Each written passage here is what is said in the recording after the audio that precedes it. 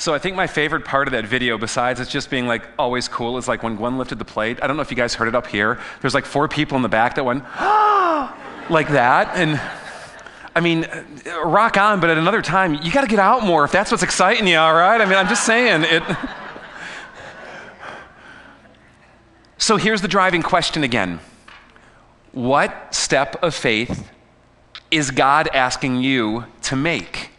And I want to introduce you to someone else right now. This is Mia Kennedy. And Mia, I'm going to hand this over to you right now. Mia Kennedy has decided to move to Africa forever, unless God says a little bit sooner. All right? Mia is leaving in 3 weeks, and she is someone who is taking an incredible step of faith.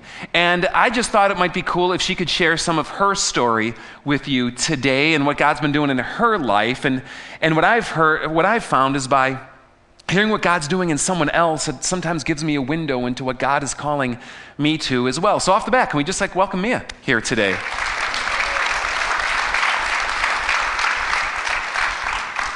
So Mia, let's not take for granted that anyone really knows you here. So if you could just maybe give a brief introduction. We know your name, but where do you call home? And tell us a little bit about your relationship with Christ, all right?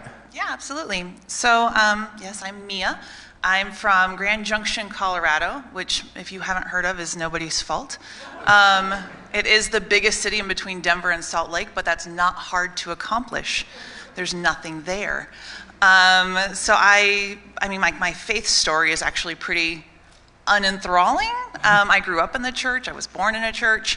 And so. Were you literally born in a church? No. Oh, because that would have been really next cool, level. though. Yeah, all right. I've been I knew I was destined for God's service. I was born at the altar. Yeah. Expecting moms, though, think about it. Think about it. It could happen. COVID, anything can go. And I'd always kind of felt interested by missions. I'd always been filled with wanderlust, and I wanted to go and travel. But my family was extremely poor, and mission work costs a lot of money, and I just never got the opportunity until I was 17 and in a church, and we got an opportunity for our youth group to go to Tijuana, Mexico, because that's where you want to send a bunch of teenagers who have never done mission work before from a small white town. And I had gone under the thought that we were going to go build a church. That's what they said. You're going to go meet this missionary who's lived there for 4 years, and you're going to build a new church for him. And I was like, yes. No interaction with people. I speak no Spanish whatsoever. And so I thought this was a really great opportunity. I could just go work with my hands. I was like, give me tools. I'm fine. And that was not how it ended up going. I didn't really fit in with any of the other kids. And I was just I'm so disillusioned from what I thought this was going to be. And I got to Tijuana, and it was not what I thought it was going to be there either. And I didn't end up liking the pastor. After 4 years, he still couldn't say God bless you in Spanish, and I thought that was a little bit weird. And it turned out there was no church to build. And I thought that was what we were there for. And I was like, then what are we doing here? And they're like, oh, well, you can go clean up the alley behind the church. And we're like, that's awesome. We're going to go clean up a homeless alley in Tijuana with a whole bunch of 16 and 17-year-old white kids. So that was fun. And then we did that in a day, and we were there for 5 days, and they're like, what do we do next? And so they're like, well, here's some pamphlets in Spanish. Go hand them out to the community. Just go into Tijuana and hand these out to strangers. We're like, okay. Except for me, because I'm an introvert. I don't like getting out and talking to people like this. Fine, that, no. And so I hung back with with our chaperones, and I was like, I'm not going to go hand these out. I will not. You cannot make me. I am here to work with my hands. I am here with tools. You cannot make me hand these out.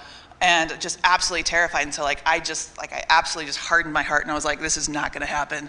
This is way out of my comfort zone. I will not do this. And so I'm watching all of my my mission teammates going out, and they're handing out to everybody, and they're chatting. And it doesn't matter to them; they don't speak the language. And I think I handed out like one flyer, and I think the guy already had a flyer, and I just handed it out anyway.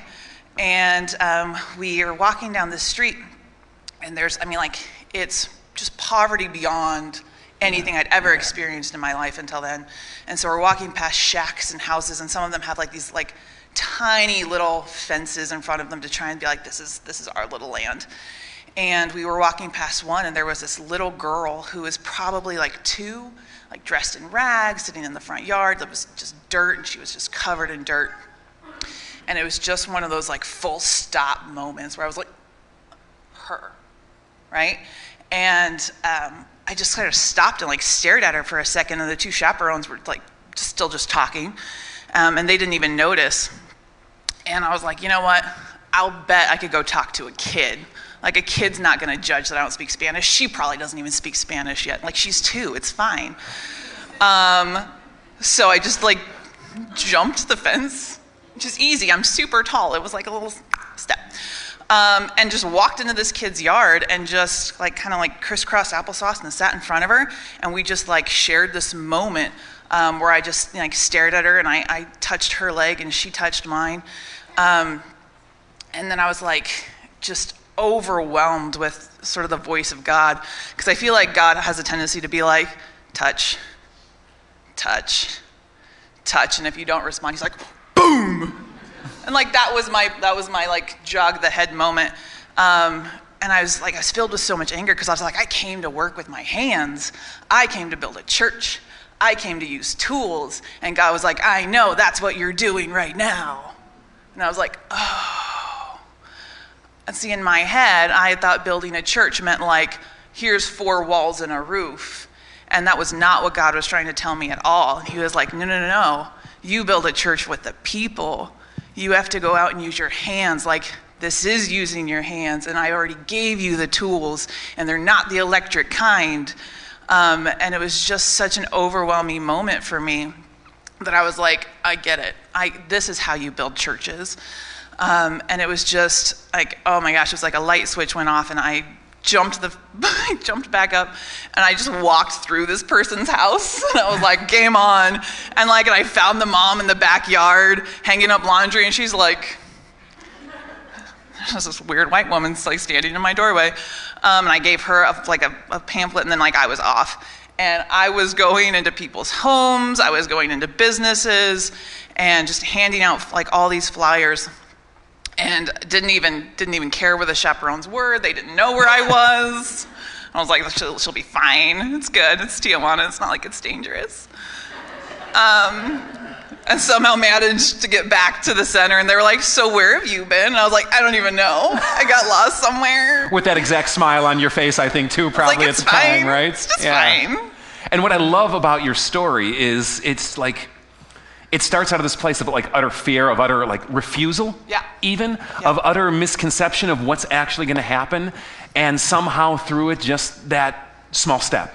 And that small step led almost to like the floodgate opening. Absolutely. In a way that you can never have planned for, you can never have anticipated, you probably would never have said yes to if you knew it going in. Oh, absolutely. Right? And here you are today. It's, 15 years later, give or take? Sure. We'll roll, all right? Let's go with that.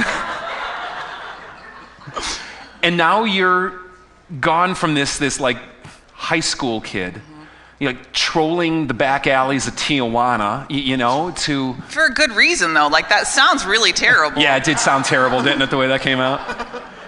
But no, it's, we'll go with 15 years later. 15 years. I like that one. And now you're moving to Africa. Why? So ironically, when I got back from that missions trip, the church had arranged another trip for the adults to go to Uganda, and that was really kind of the first time I'd even heard of the country. And I really wanted to go on that one, but it was like $2,000, and I had barely raised the $500 to go to Tijuana, and it just, wasn't going to happen. And my parents were like, no, that's probably not safe. Like, luckily, they're also awful at geography and know nothing about Tijuana. And I just was like, oh, this is where I want to go next. And it just didn't end up happening. But some of the people who did ended up going would years later then found the Hope Center Uganda. And so when I was was about 5-6 years ago. The wanderlust was kicking in again, and I was like, I gotta go somewhere. I haven't done a missions trip in a while. I really feel like I need to go out and do something purposeful with my life. I know I'll go there. And so I went there, and it was only for 2 weeks, because I was like, I'm just gonna get it out of my system. And God's like, that's hysterical. So I came back, and I bonded with like these babies, and there's only like 4 of them at the time. I bonded with them and came back, and then I just couldn't get them out of my head. And like there's a saying where if you go to Africa, like you will always go back to Africa, which I was like, no, it's fine. There's so many other places in the world. No, but it's true. And so I couldn't get Africa out of my head. I couldn't get these kids out of my system. And I kept trying to explain to my parents, as I was like, I've got to go back. I've got to go back. I've got to hold my babies again. And they were like, but I don't understand why. Like, there's other orphanages, there are other babies, there are other countries. Why this one? And I don't know. Like, that's just where God was like, this particular group, like, this is now on your heart. You're forever. And I was like, all right, that's great. But like my family and my friends still really struggled to understand the drive. And I finally, I said, my arms feel empty. Like there's an ache that I know should be filled with these babies, and it's not. And it's really hard to have this ache for kids that you can't get to, because they're on the other side of the world, and you're like, I just want to show them love. Like there's nobody else there to show them love. Like these kids need me. And what else am I going to do with my life? Like, yeah, I could stay here. I could pop out kids of my own. But that's not in the that's not in the cards for me. Like, I don't want to do that. I have no desire to like reproduce children. But like, bring me the ones that already exist. Like, that's a totally different story. And so I just had this daily ache, like the spot on your hip where you put a kid, like was empty, and I was just always very aware that it was empty. And like, I'd sit down and like my lap would feel empty. And so I was like, I've got to go back.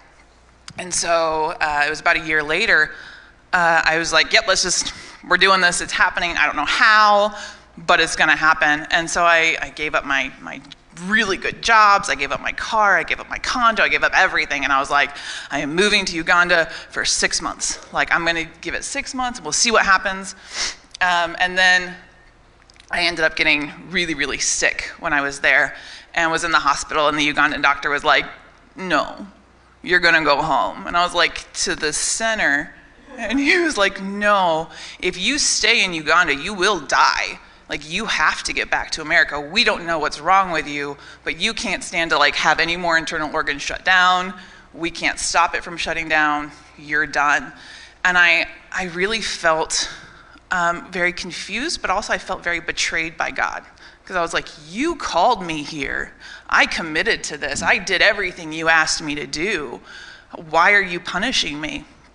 And, I think retrospectively looking back on it, there was other things at play there that he had to remove me to take care of, and that now that it's kind of a healthy situation again, God's like, all right, and go back. And so it's just been 4 years of not really understanding, but still feeling the call, but knowing it wasn't the right time. And so it's like I'm geared up for the next step, and I've just like spent 4 years on like high gear, ready to go back. And now it's finally time. And what's so cool about your story is how from your own planning purposes, you think you have it set. But there's other forces at play, and life never works out quite, does it, where I can orchestrate and control everything, and how God just seems to come into that and seems to have come into your life. And it's these steps of obedience that you're taking out that are almost open-ended. I even think now, so Mia is going back to the Hope Center in Uganda to serve as their director. And there's even many, as I understand, open-ended questions with what is that going to look like? What is in store for the next steps for this place? And almost this strange uncertainty that could close some people down, and yet you're doing it. Can you talk to us a little bit about just the faith wrestle that goes on in that? When I contacted Barbie and Steven, I was like, hey guys, if you hear of a job opening somewhere, let me know. And they were like, funny you should say that. That kind of a whole situation. And then it started to kind of come to fruition a little bit, and I got really excited. But then there's also like the definitive struggle, and then I would go through these phases where I was like, yes, super into it, and then super not. And then there was always sort of that open-ended, area of what are you going to do there? And I was like, I don't care. Give me my babies. Like so anything else is secondary. Was that kind of the drive that took you through to kind of take the steps into the unknown? Is that I know I want to do this, and whatever else happens is periphery, or is it more like a daily just conversation with God? I mean, help us, because so many of us wrestle with this. It was initially the babies. That was like sort of the opening gate where God's like, walk through this door. It's going to be fine. And I was like, babies. And then now that, it's kind of coming around, there's so much more that builds on. And it's like, oh, I could do this, and I could do this, and I could do this. The problem is, like, I just don't know what's going to come to a priority until I get there. And so there is just a really giant question mark of what all I can do, what's the next step to be done. And I don't care. I don't care what the next step is. I don't care what God's going to have me do. I'm open to whatever. I just know that he's going to reward whatever efforts go into it, and that's good enough for me. That's awesome. That kind of faith, that's honestly. So, I mean, it's like, I'm not going to do much to like make it go wrong. Like, it's a third world country. That any time you can get out there and be like, hey, this is my faith, this is my witness.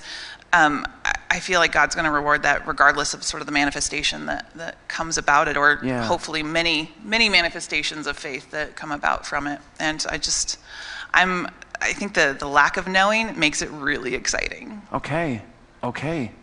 So, given that, this is the journey you've been having with God, and the way that he's been asking you to take steps, and that you've been responding. And again, I want to reiterate this. You might not be called to go to Africa.